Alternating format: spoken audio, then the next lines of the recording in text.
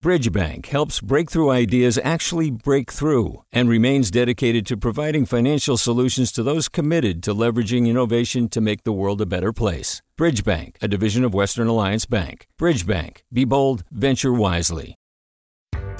Hi there. I'm Rand Abdel-Fattah from Throughline. If you're listening to this podcast, you know that KQED produces exceptional storytelling that keeps you informed, inspired, and entertained. Their podcasts cover issues from your neighborhood to the entire country and everything in between. Support this work today. You can help us continue to bring quality podcasts to your ears. Just head to donate.kqed.org/podcast. That's donate.kqed.org/podcast. From KQED. Welcome back to Forum. I'm Alexis Madrigal. We're looking back this week at the forced removal and imprisonment of Japanese Americans, which began 80 years ago this week when FDR signed Executive Order 9066 over the constitutional objections of even some of his own cabinet. Today we're joined by John Tateishi, who was imprisoned at Manzanar with his family and came to lead the redress movement, which won reparations and an apology for Japanese Americans. Thank you so much for joining us, John. Thank you. I appreciate your inviting me to be here. Can we start with your family story? I mean, you were born in Los Angeles a couple years before the start of World War II, and then what happened? Well, the executive order was issued by Roosevelt in February. It was February 19th, 1942. But nothing really happened for a while. And what he did essentially was put the Army in charge of whatever was going to happen on the West Coast, and also on the East Coast. But the real focus was on the West Coast. And the Army started implementing these policies, first a curfew and travel restriction, and then finally this order to be removed. And my family, I was born in Los Angeles, and I was about 2.5 years old, a little over that, when the orders started being implemented for removal. And on the day that my family was moved from Los Angeles to a camp called Manzanar, I broke out with German measles and was put into quarantine, and my family left to go to Los Angeles. I was at the LA General Hospital under armed guard, by the way, because I was in an unrestricted area.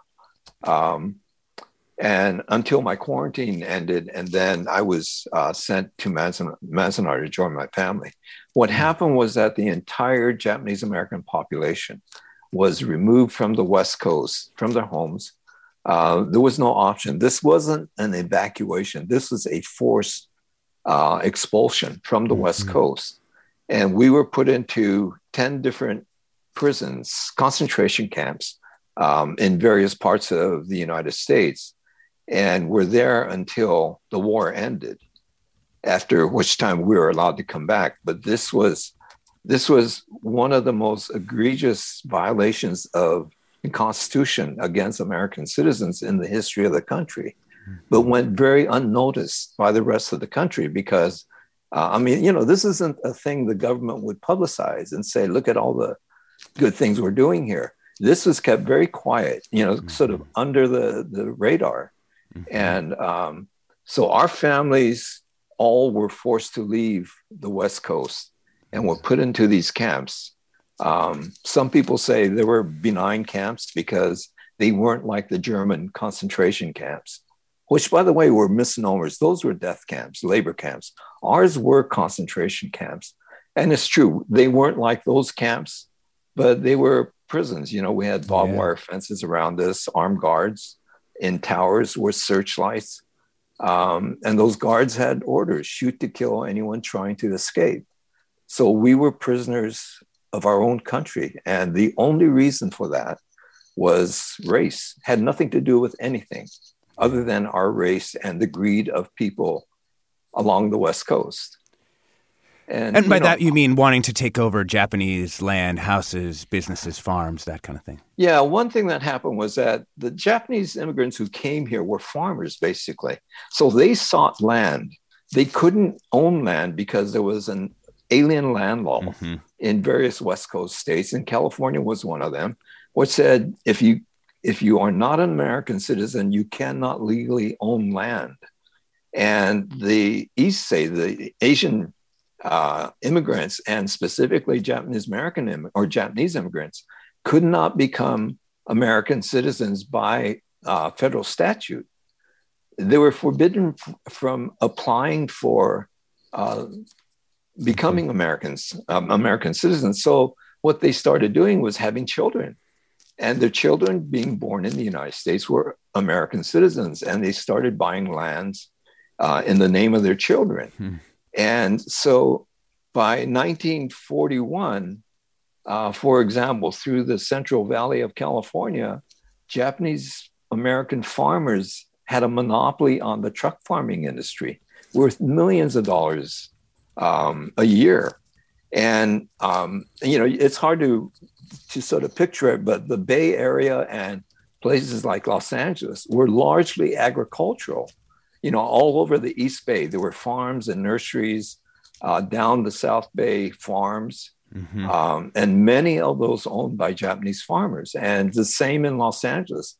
I grew up in LA, and just about 3 blocks from where I lived, which was in the city of Los Angeles, there were farms, family farms of several acres. And so, Japanese farmers were spread throughout the West Coast. Yeah. And a lot of there were 2 things that really motivated this. One was greed, because there was a lot of value in the lands that farmers owned. And the other was just pure racism, because there was, from the time of the early Chinese immigrants, a push to get rid of Asians out of the state of California. And Japanese farmers or Japanese immigrants came in 1885. And from the moment they stepped ashore, they faced racism and discrimination and all kinds of harsh antagonisms. So under these conditions, there was this push to get rid of all the Asians, and specifically Japanese, because we were landowners. And so they weren't able to do this legally because it was unconstitutional.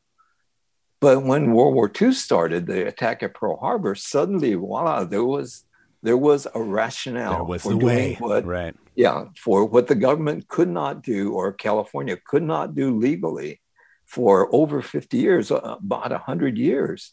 And suddenly here was an excuse that allowed them to do something that otherwise would never have happened. But, and it was in disregard of the Constitution, because every protection we had as citizens, I include myself, because I was a child protected by the Constitution and the laws of the country. All of those were ignored. And so we had these limitations put on us at the initial stage, and then the forced removal into these 10 different prisons around the country. We're talking with John Tateishi, author of Redress, the inside story of the successful campaign for Japanese American reparations. He was imprisoned with his family by the U.S. government during World War II. What questions do you have for John? Do you yourself have a personal or family story or memories about this time? You can give us a call, 866-733-6786. That's 866-733-6786. John, I wanted to talk about the years after the war and returning to Los Angeles. And what did the imprisonment and its sort of after effects of that trauma do among the kind of different generations in Japanese households? Well, there were 3 generations affected by the government's actions. The Issei, it's the numbering system in Japanese, Ichi, Ni, San, 1, 2, 3. The Issei were the immigrant population. By the time these orders were implemented, they were old. I mean, they were in their 60s. Mm-hmm. And, in the 40s, being 60 years old is kind of like being 90 today. So there was the Issei generation. And then their children, the Nisei, who were American citizens, and then my generation, the children of the Nisei, the Sansei generation. It affected all 3 generations in very different and very profound ways. For the Issei, it destroyed their future. They had nothing left. They lost their lands. They lost the promise of what America stood for. And for the Nisei, it was extremely traumatic because here they were American citizens. As these notices started being posted in the Japanese American communities up and down the West Coast, they never really thought this would affect them because their thinking was, well, I'm an American citizen. Mm-hmm. This doesn't mean me. And they were shocked and bewildered when the order was finally posted that said, for all persons of Japanese ancestry, aliens and non-aliens alike, which means, a non-alien is a citizen, right? So suddenly the Nisei realized they were under the same orders. They were concerned about their parents, what would happen to them, mm-hmm. but never believed in their heart of hearts and this real need to be American, that they were actually being affected by these orders. Yeah. So when all of this happened, we, the children, the sanseis, were really protected by our parents. But we started understanding from that experience, there was something about us that just didn't sit right in this country. And so as we returned from the war, the Issei resigned themselves to kind of a loss of future. The Nisei were so traumatized by this psychologically and so deeply wounded by what this all meant, they turned to silence. They could not talk about their wartime experience because they were ashamed and they felt guilty. Even though they were innocent of any kind of crime or any wrongdoing, they were the victims. And yet they felt that it was their fault for some reason, for some bizarre kind of reason.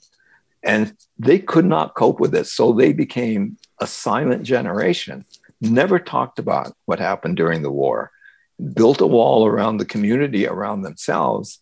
And then for us, the children, what saved us was that we talked. We talked all the time about camp. As how when you meet somebody, you ask them, what do you do? Or when you're kids, what school do you go to? Our question always was, what camp were you in? Oh, wow. And there was a kind of pecking order, a hierarchy of experience in those camps. And we would talk about all of this. So we had this communication among ourselves, although we would never talk to our white friends at school about what the experiences was or what happened to us. Because some of them would say, where'd you guys go? What happened? And we would just turn silent because we felt that same shame and embarrassment about having been in prisons. And we understood that. So as my generation grew up, got older, there was a second part to it of kids born after World War II, the younger sansei who knew nothing about this experience because we older sansei wouldn't talk to them about it in the same way, when you're in school or when you're a kid, you're say 7 years old and someone is 5. That's a huge gap of age. And you want nothing to do with younger kids. And because they become sort of a drag and a nuisance on you. So that was kind of how we separated ourselves from the younger sansei who had no idea what had happened during the war. John, can you tell me? Yeah, I'm sorry. Oh, sorry. No, I just wanted you to make sure we got to the redress movement. Your work in getting reparations and an apology for Japanese Americans. Tell me just about it and what you think people can learn from that experience. Well, we sought redress from the government for our experience, not because we wanted reparations for ourselves. We demanded money. It's true. If you're going to seek redress or you're going to seek reparations, money is involved. It has to be, because it is a statement of sincerity about what went wrong, trying to rectify it. But for us, it was about trying to ensure that what happened to us never happened again to any group in this country. So the redress campaign, it was a very complex campaign, had so many different parts to it, so many different groups that were at odds with each other.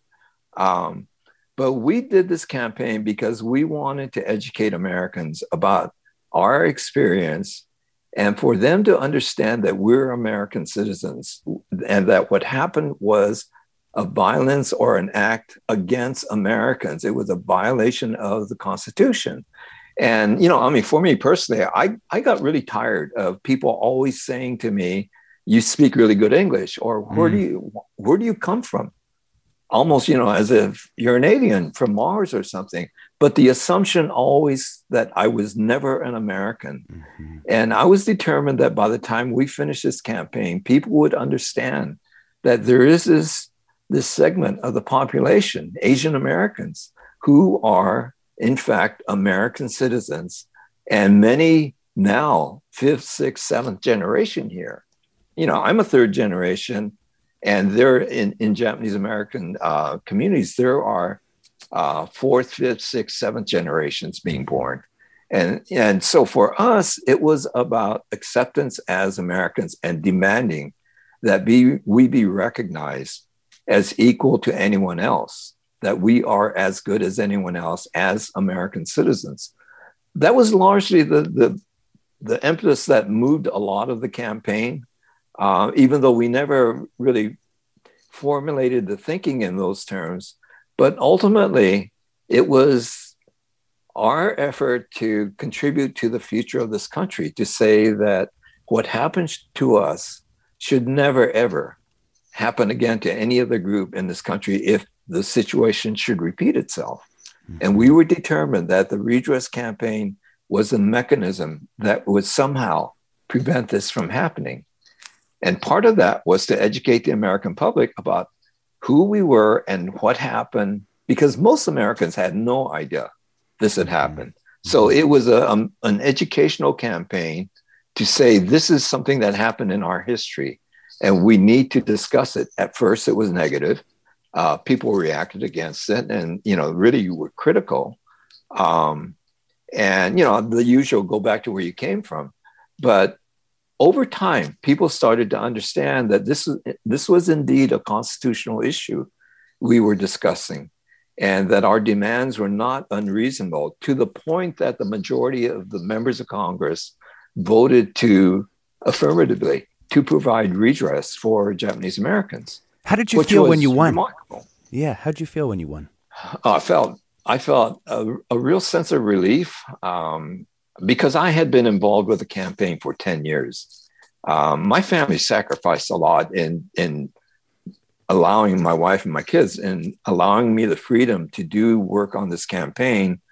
And it was, for me, this, it wasn't this grand moment as much as it was sort of a relief, like finally we achieved what we set out to do. But that was sort of an evolving feeling, because I could sense that change over a period of years as I worked on this campaign.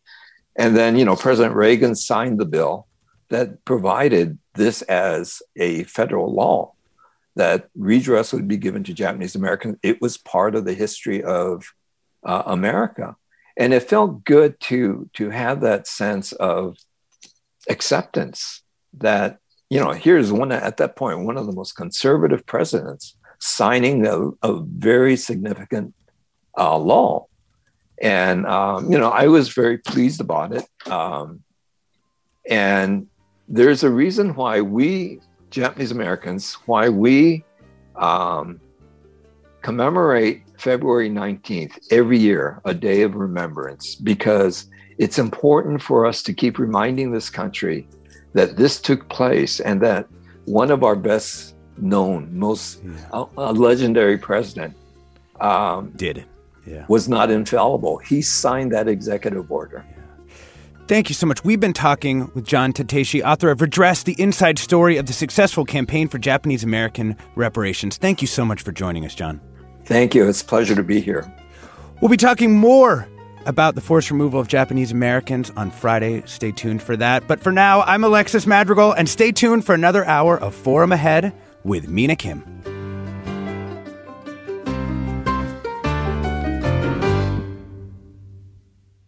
Funds for the production of Forum are provided by the members of KQED Public Radio, the Germanicos Foundation, the Generosity Foundation, and the Heising-Simons Foundation.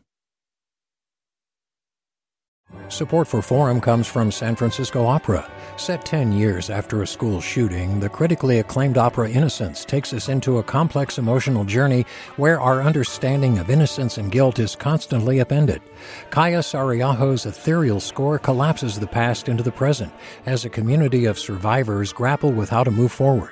Don't miss the highly anticipated American premiere of Innocence, June 1st through 21st. Learn more at sfopera.com. We've all got those parts of our house where the internet just won't go. Well, if you had wall-to-wall Wi-Fi from Xfinity, you could worry less about dead spots. Because with wall-to-wall Wi-Fi from Xfinity, you get fast speeds, reliable connection in every room, and power for all of your devices, even when everyone's online. That's wall-to-wall Wi-Fi only with Xfinity. Restrictions apply, not available in all areas. Actual speeds vary. All over the country, we need to improve reading in Wisconsin. Schools are changing the way they teach reading. I'm calling for a renewed focus on literacy. We have gotten this wrong in New York and all across the nation. And it's happening because of a podcast. I think your podcast has changed my life. And I'm going to share this podcast with everyone I meet. Sold a Story investigates how teaching kids to read went wrong. New episodes of Sold a Story are available now.